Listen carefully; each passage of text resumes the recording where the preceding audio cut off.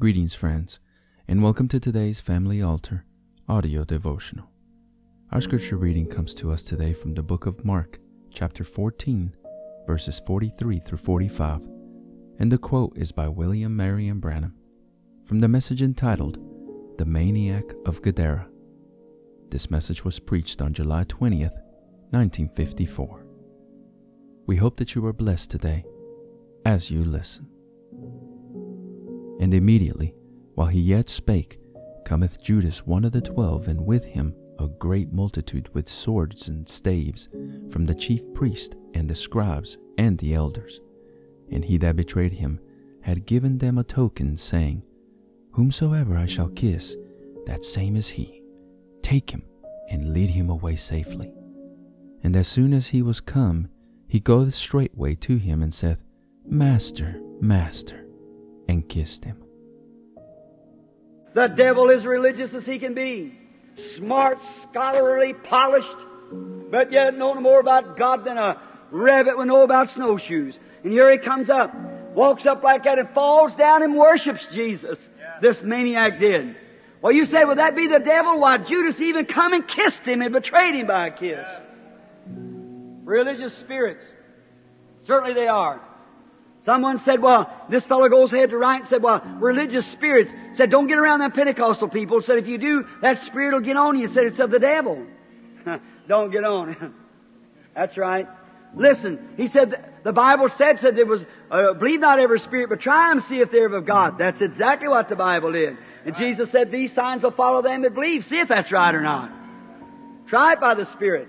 Sure. And the religious spirit all down through every age has always been a denier. The devil's spirit that's religious has denied the real, genuine spirit. And every time God's Spirit comes, signs and wonders follows the Spirit. Look in the days back there when Cain worshiped. He had a form of godliness. He built an altar. He built a church. He built everything just as religious as Abel was. But look, here's a little something. I'm way off my subject. I don't aim to keep it anyhow. So, look, in the days of Cain and Abel, notice Cain was just as religious as Abel was. And notice when he worshiped, he built his altars. He made it pretty, just like a fine big church.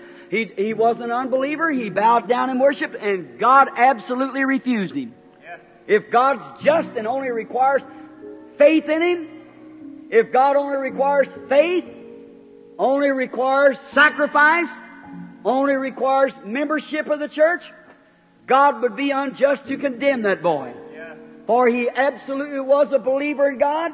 He confessed the same publicly he was a believer in God. He built a church to the Lord, an altar. He brought his fruits in and made it beautiful and made a sacrifice and done obligations and worshiped the Lord. Brother, that's a pretty good church member today. Yes. Is that right? Yes. And God refused him. But look, coming here at Abel, not with working, wrapped a little vine around this old sheep's neck, and here he come, pulled him up there, throwed him up on the altar and began to beat his throat. And killed him. Why? Abel had a revelation. We'll let that soak just a minute.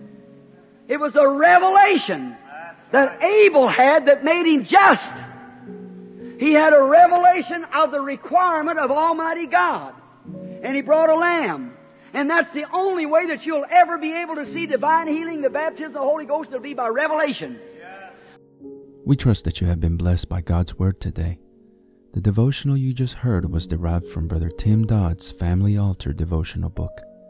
If you are interested in a copy of your own, you can visit store.bibleway.org to order your own copy.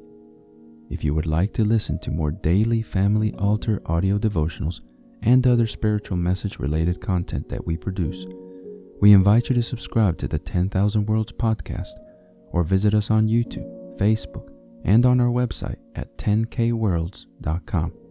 That's the number 10, the letter K, and the word worlds.com. If you feel that this ministry has been a blessing to you and you would like to support us financially to help us deliver more and better content to you in the future, you may easily do so by clicking the Consider Supporting Us link in the description of this episode or visiting our website to learn more. It's okay if you can't support us financially, but would you do us a favor? pray for us, and share this episode with others so that they might be blessed as well. Lastly, don't forget to like, subscribe, and hit the notification bell button so that you get notified when we publish more content like this. Thank you, and God bless you.